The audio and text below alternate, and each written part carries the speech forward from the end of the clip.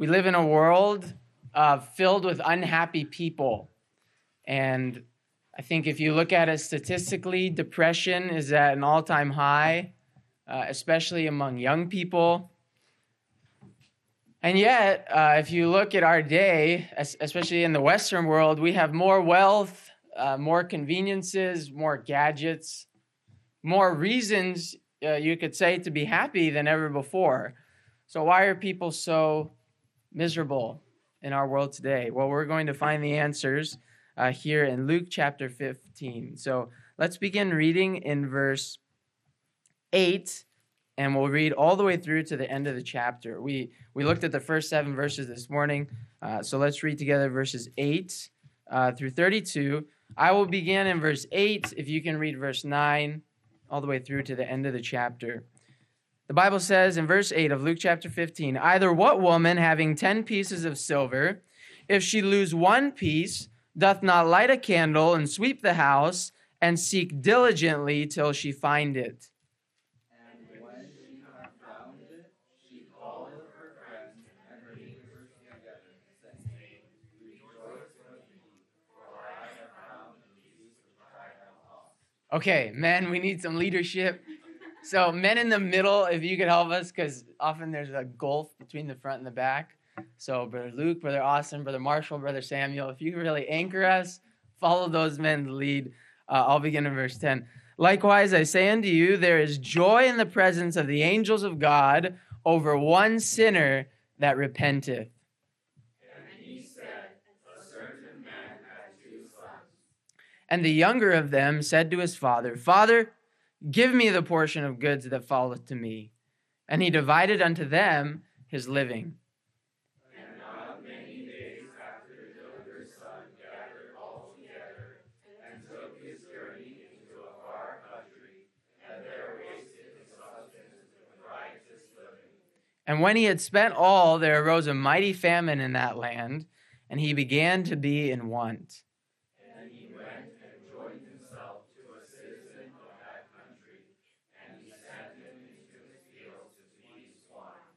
And he would fain have filled his belly with the husks that the swine did eat, and no man gave unto him.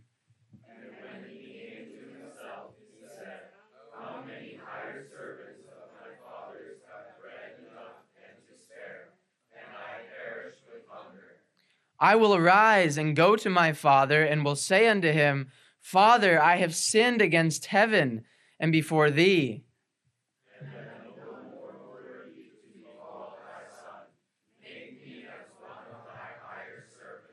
And he arose and came to his father. But when he was yet a great way off, his father saw him and had compassion and ran and fell on his neck and kissed him. And the son said unto him, Father, I have sinned against heaven and in thy sight, and am no more worthy to be called thy son. But the father said to his servants, Bring forth the best robe, and put it on him, and put a ring on his hand, and shoes on his feet. And bring hither the fatted calf, and kill it, and let us eat and be merry. For this my son was dead, and is alive again. He was lost, and is found. And they began to be merry. Now his elder son was in the field, and as he came and drew nigh to the house, he heard music and dancing. And he called one of the servants and asked what these things meant. And he said unto him, Thy brother is come, and thy father hath killed the fatted calf, because he hath received him safe and sound. And he was angry and would not go in. Therefore his father came out and entreated him. And he answering said to his father, Lo, these many years do I serve thee, neither transgressed I at any time thy commandment, and yet thou never gavest me a kid, that I might make merry with my friends. But as soon as this thy son was come, which hath devoured thy living with harlots, thou hast killed for him the fatted calf. And he said unto him, Son, thou art ever with me, and all that I have is thine. It was meet that we should make merry and be glad. For this thy brother was dead and is alive again, and was lost and is found. Let's pray. Heavenly Father, we thank you that you love us more than we can fathom, and that when we came to you in our sin and came repenting, Lord, that you welcomed us with open arms. Lord, we thank you that you love us and you embrace us joyfully no matter how far we've gone from you.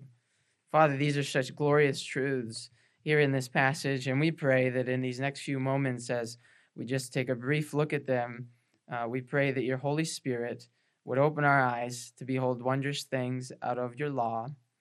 We pray that you would give this preacher wisdom, that you would guide my tongue, that you give me clarity of mind, and that your truth would be imparted to your people for their edification. Father, we need to hear from you tonight, and we pray that you would move in our midst in a mighty way. In Jesus' name, amen. So, what is it that makes mankind so miserable? Well, number one, as we're going to begin looking at the parable of the woman and the lost coin, number one, it's because of displacement. Displacement. Look at verse 8 of our text. Either what woman, having 10 pieces of silver, if she lose one piece, does not light a candle and sweep the house and seek diligently till she find it? In this parable, the coin is not where it should be. And until the coin is back to where it should be in the possession of the owner, it does its owner no good. And the coin, of course, in this parable is representative of a lost sinner. It represents every lost sinner that is apart from God. And I believe the woman here is a great picture of how the Holy Spirit works through the church, the bride of Christ, to seek after lost sinners and restore them to where God wants them to be. And I'd like you to see a few things about the coin that are very comparable to us as human beings. First, with the coin, it is stamped with an image. Stamped with an image. Could you turn with me just a few chapters over to Luke chapter 20? And there is a very interesting story here that I believe is applicable to the text that we're looking at in Luke 15. Luke chapter 20, verse 22. They've come to Jesus in verse 22. The Bible says, "Is it lawful for us to give tribute unto Caesar, or no?" But he perceived their craftiness and said unto them, "Why tempt ye me? Show me a penny. Whose image and superscription hath it?" They answered and said, "Caesar's." And he said unto them, "Render therefore unto Caesar the things which be Caesar's, and unto God the things which be God's." Now, in this passage, is the Lord Jesus saying that God doesn't own that money? Is that the point he's trying to make? Of course not. God owns everything. Even the things that are Caesar's really, in fact, are God's. So what's the point that the Lord Jesus is trying to make here? Well, I believe he is comparing humanity to these coins. Because notice, he says, "Render therefore unto Caesar the things which be Caesar's, and unto God the things which be God's." You see, you could tell that that coin was Caesar's by the image that was stamped upon it. And what image has been stamped upon us? Well, Genesis 1:27, God created man in his own image. And then you look in the New Testament at James 3, verse 9, and we are told, "Men which are made after the similitude or likeness of God." So we're like those coins of Caesar's. God's image has been stamped upon us. We belong to God. His image has been stamped on us. We belong to him. But also, another thing you notice about a coin, not only is it stamped with an image typically, but it serves the owner's interests. It serves the owner's interests. That coin, its job is to serve the interests of the owner. The owner chooses how to spend it, what to do with it. It's for the owner's use. And us as human beings, we have been created by God to serve his interests. Revelations 4, verse 11, thou art worthy, O Lord, to receive glory and honor and power, for thou hast created all things, including every human being, and for thy pleasure they are and were created. Now the coin, when the woman lost the coin, it couldn't do her any good while it was lost. It couldn't serve her interest. She couldn't spend it. She couldn't use it for anything in her life. And when sinners are lost and far from God, they can't serve his interests. And also with the coin, we know that a coin is supposed to be invested. Supposed to be invested. So we as human beings, we have God's image stamped upon us. Our lives are supposed to be used for his interests and supposed to be invested in his purposes. You know, in 2 Corinthians 12, verse 15, the Apostle Paul actually uses this language of being spent by God. He says there in that verse, I will very gladly spend and be spent for you. You know, as human beings, and especially Christians, our lives are supposed to be spent by God to bring him pleasure, to bring him glory. And whenever a human being is displaced from that wonderful purpose of being spent by God, being invested by him, being used by him for his purpose, whenever a human being is displaced from that, they're miserable. And the church's job, like the woman in this parable, with the empowerment of the Holy Spirit, our job is to go after lost sinners and help them be reconciled to God and restored to their purpose for which they've been created. 2 Corinthians 5, verses 18 through 20.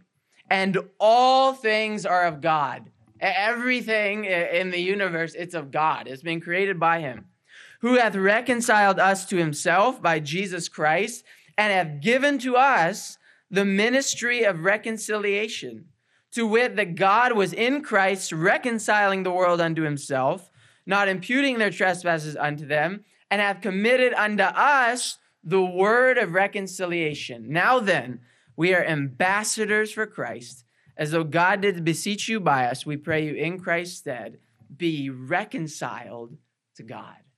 So we have this great privilege as the bride of Christ, as the body of Christ, to be at work in this world, restoring people to their purpose for living, restoring them to a place where they can now be spent for God's purposes. And you know, the only reason the Lord Jesus hasn't come back yet is there's still coins to be found. There's still lost people that God is going after that are to be added to the bride of Christ before the bridegroom comes back. That's why in 2 Peter 3:9, the Bible says, the Lord is not slack concerning his promise, as some men count slackness, but is long-suffering to usward, not willing that any should perish, but that all should come to repentance. In that chapter, Peter is talking about how people are mocking these predictions of the Lord's coming. And I was speaking with an older Scottish man recently who said, oh yeah, he's been gone for a while. He should have come back by now. But I told that man, the only reason the Lord Jesus hasn't come back yet is because he loves you. And he wants to give you an opportunity to repent before it's too late.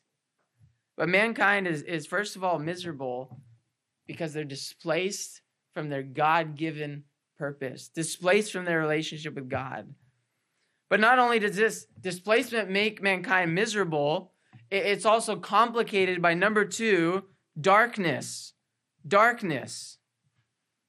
Notice back in Luke chapter 15, verse 8. Luke chapter 15, verse 8. It says of this woman who's lost the piece of silver, doth not she light a candle and sweep the house and seek diligently till she find it?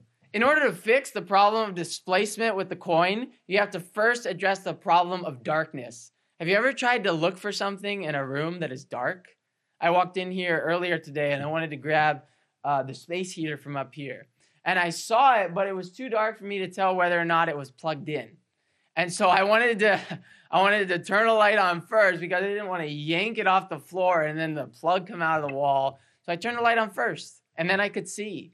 And we've all been there. We've entered into a dark room. You can't see well enough to look for anything. But as soon as you turn the light on, now you can look. And that's the case with her. She's got to find this coin, so she lights a candle so that now there's light in the house to find the lost coin. And this darkness is not just here in the parable. This darkness is engulfing every lost sinner. Colossians 1, verse 13, talks about what we were like before we got saved, how God delivered us from the power of darkness and hath translated us into the kingdom of his dear Son. Then Ephesians 4, verse 18, talks about lost people. Their understanding is darkened, and they're alienated from the life of God. You see, like the woman in this parable had to have light on a candle to dispel the darkness and find the coin, the only light that can dispel the darkness that humanity is engulfed in, that has them miserable, is the gospel of Jesus Christ. It's the only thing that can rescue sinners from the darkness of sin. 2 Corinthians 4, verses 3 through 6. But if our gospel be hid, it is hid to them that are lost, in whom the God of this world hath blinded the minds of them which believe not, lest the light of the glorious gospel of Christ, who is the image of God, should shine unto them. And Christian, this is why we are commanded. This is why we are told in Matthew 5, verse 14 through 16, ye are the light of the world. A city that is set on a hill cannot be hid, neither do men light a candle and put it under a bushel, but on a candlestick. And it giveth light unto all that are in the house. Let your light so shine before men that they may see your good works and glorify your Father which is in heaven. We've got to understand from this passage of Scripture, this woman would not have found that coin by accident. She wouldn't have stumbled across it in the dark. She had to have light. And the lost people in your life and my life, they're not going to accidentally get saved. They're not going to get saved by us taking kind of a neutral stance and just hoping that one day they become interested in the gospel. It's going to take us making a concerted effort to turn the light on in their life, to let our light so shine so that they may see the Lord.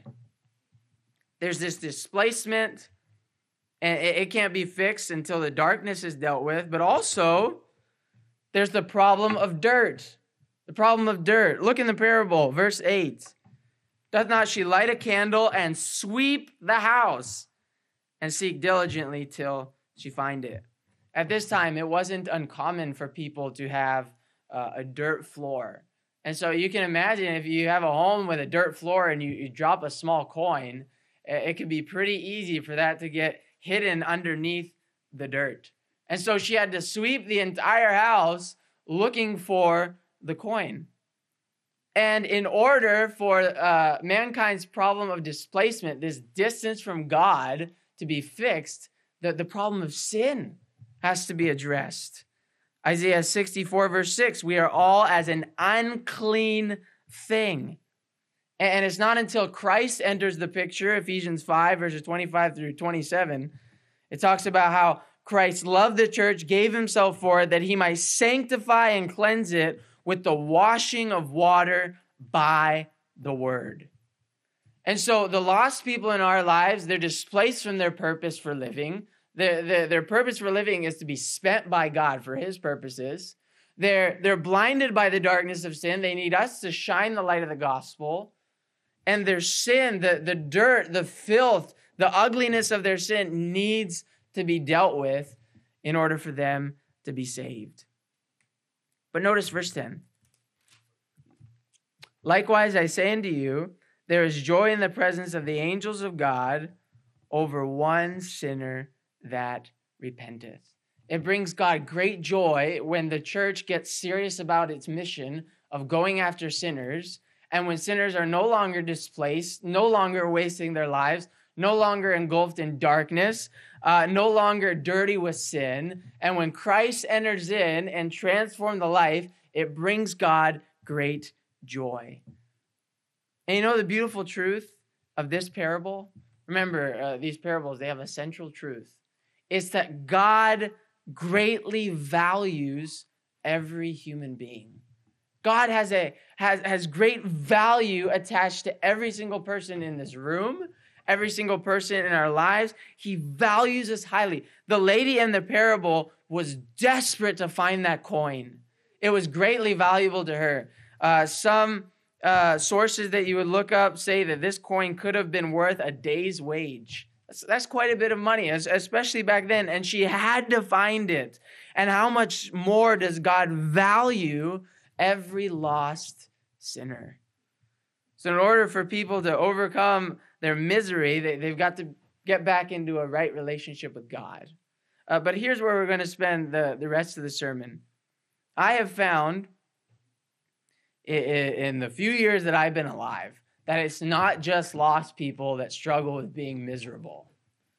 There are quite a few believers who are miserable too. And when you look at the next parable, the parable of the two sons, yes, I believe this is picturing the conversion of the lost, but there's a lot here for us to learn as Christians as well. And when you look at both of these sons, both of them were miserable. And so for the little bit of time we have left together, we're going to see why these two sons were miserable. Normally, they're seen in great contrast, and they're supposed to be, but there's actually a lot of similarities between these two men as well. And so as we're looking at them, really the title of the second half of this message would be How to Become Miserable. You want a recipe for being unhappy? Just follow these two men's example. Number one, if you want to be miserable, you've got to have discontentment. Discontentment. Look at verse 12. And the younger of them said to his father, Father, give me the portion of goods that falleth to me. And he divided unto them his living. He's living with his father. All of his needs are provided for. When we read about the father later in the parable, he's obviously very loving. He obviously cares much for his son. So it's not like this son was living in a very difficult situation. And yet, growing up with his father, with all of his needs met, he said, Father, give me my inheritance now. And you've got to understand the brazenness of what he's doing to his father. He's basically telling his father, I'd rather you be dead now so I can get my inheritance. It was terribly disrespectful. He's showing that he's terribly discontent. He wants his inheritance now. And he's not thankful for what he already has with the father. But then, that's the prodigal son. But then if you look at the proud son, near the end of this parable, verse 29, he's discontent too. And he answering said to his father, this is when the party's going on, and he's not happy about it. Verse 29, Lo, these many years do I serve thee, neither transgressed I at any time thy commandment, and yet thou never gavest me a kid, that I might make merry with my friends. And so the older of the two sons, he's acting as though his father owed him something. I've been with you all these years, and you've never thrown me a party. And yet what we often overlook is that when the younger son left, both sons got their inheritance early. If you look at verse 12, it says he divided unto them his living. So this older son, he's already received his inheritance from the father. Then he's been given a place to live and to work. He's gotten to live and work with his father. He's got it made. And yet here he is, discontent with all that his father has given him. And Christian, if you and I want to be miserable, just start being unthankful. Just start complaining. You want a surefire route to being unhappy.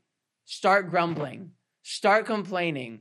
Quit thanking God for all that he's given you. That's what both of these young men did. But then number two, you want to be miserable? Well, the second ingredient is distance. Distance from the Father. Notice verse 13. And not many days after, the younger son gathered all together and took his journey into a far country, and there wasted his substance with riotous living. But I want you to notice, it says he took his journey into a far country. You want to be miserable? Get away from God.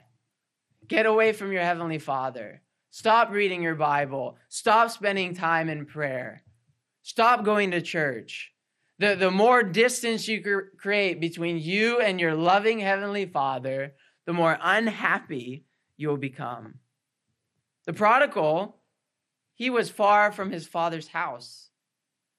But the proud son, I want you to see about him, he was far from his father's heart. Oh, he was still at home. Oh, he was still in near proximity to the Father, but his heart was light years away from his Father. Look at verse 28. There's a party going on. The fathers welcome the younger son home. Look at verse 28. Speaking of the older, proud son, he was angry and would not go in. Therefore came his father out and entreated him. Oh, this older son, he may have been serving the father. He may have been busy. We're told he was in the field. So he's serving, he's busy working, but his heart was totally out of touch with his father. And Christian, we've got to be aware that we can be in the right places, doing a lot of the right things, as we mentioned this morning, but our hearts can be far from God. And that is why this man as well, he's miserable. He's angry. Why? Because he let distance be created between him and his father's heart. But number 3, the final ingredient, if you want to be miserable, doing your own thing. Doing your own thing. Verse 13, the younger son leaves home, and what does he do? He goes into a far country to waste his substance with riotous living. He wants to party it up, do all kinds of things, doing his own thing, living for himself, and he just wasted his life. And Christian, you know what we need to be aware of? Well, we look at this prodigal son and we think, wow, he's really awful. He's really terrible. But you know, even as believers, as born-again children of God, do you realize that our default setting is the flesh? That if we're not laboring every day to stay close to our Heavenly Father and to walk in the Spirit and to continue feeding on His Word, our default setting is the flesh. And we're going to gravitate to sin. We're going to gravitate to things that displease God. And if we're doing our own thing, we won't be doing God's will. Romans 8 verse 8 says, so then they that are in the flesh cannot please God. And you know, Christian, you can do your own thing for a while, and you might enjoy it for a while. The Bible is very honest. It says in Hebrews 11:25, there are pleasures in sin for a season. And you can do your own thing, and you can live in the flesh, and you can wander from God, and you might enjoy it for a while, but eventually it's going to catch up with you. Numbers 32, verse 23, be sure your sin will find you out. Doing his own thing, we know with the prodigal son, it didn't end well for him. When he had spent all, there arose a mighty famine in that land, and he began to be in want. And you can fool yourself into believing that won't happen to you, that you won't go that far. But don't be fooled. You drift away from God, you do your own thing long enough, and you're going to end up just like the prodigal. But it wasn't just the prodigal who was doing his own thing. It was the proud older son too. Look in verse 29. This matter of doing your own thing, we could also say it this way. It's the problem of selfishness. And selfishness makes us miserable. And the proud older son, yes, he may have stayed home. And yes, he thought he was serving the father, but he was selfish to the core. It was all about him. Look at verse 29. Lo, these many years do I serve thee, neither transgressed I at any time thy commandment, and yet thou never gavest me a kid that I might make merry with my friends.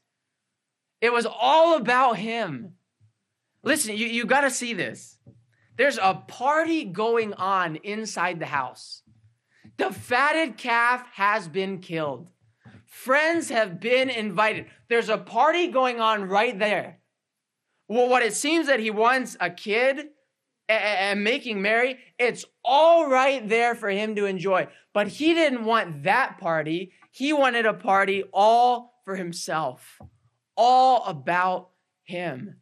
And Christian, we can be in the right place. We can go to church. We can read our Bibles. But if at the end of the day, it's all about us, making me happy, what I want to party with my friends. If at the end of the day, it's all about us, we're going to be miserable. It's got to be about the Lord. But in conclusion, the big point that God is trying to make with this parable is that God embraces us joyfully no matter how far we've gone. And so it doesn't matter where you are tonight. Maybe you're like the prodigal and you've been wandering far from God, doing your own thing, and it is starting to look ugly. Or maybe you're like the proud son, where maybe a lot of things in your life look pretty good on the outside, but your heart is far from God. It's all about you. You're not thankful for all that God has given you. Regardless of where you're at, you have a loving heavenly Father who just wants to bless you. And whether you're the prodigal, look at how the father responded to him. Verse 20, when he was yet a great way off, his father saw him. And you know what? Even when you're at a far distance from your father, he's still watching you. And he still cares. And he still loves you. And he's still ready and waiting for you to come home. His father saw him, had compassion, ran, fell on his neck and kissed him. And it goes on. He gives him a robe, a ring, shoes on his feet. They make a party.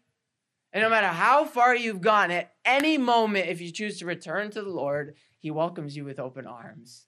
And your relationship with God can be restored at any time. But look also how the father responds to the older proud son. He doesn't have any less love in his heart for him than he does the prodigal. Look in verse 31. He said, "Son, thou art ever with me, and all that I have is thine." And that's what God is telling us tonight. Maybe we've allowed some discontentment to creep into our lives.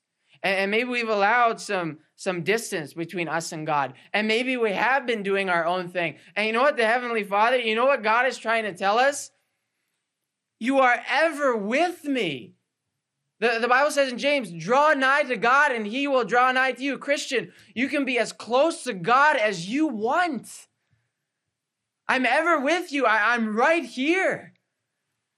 And all that I have is thine. Do you realize what that means for us as believers?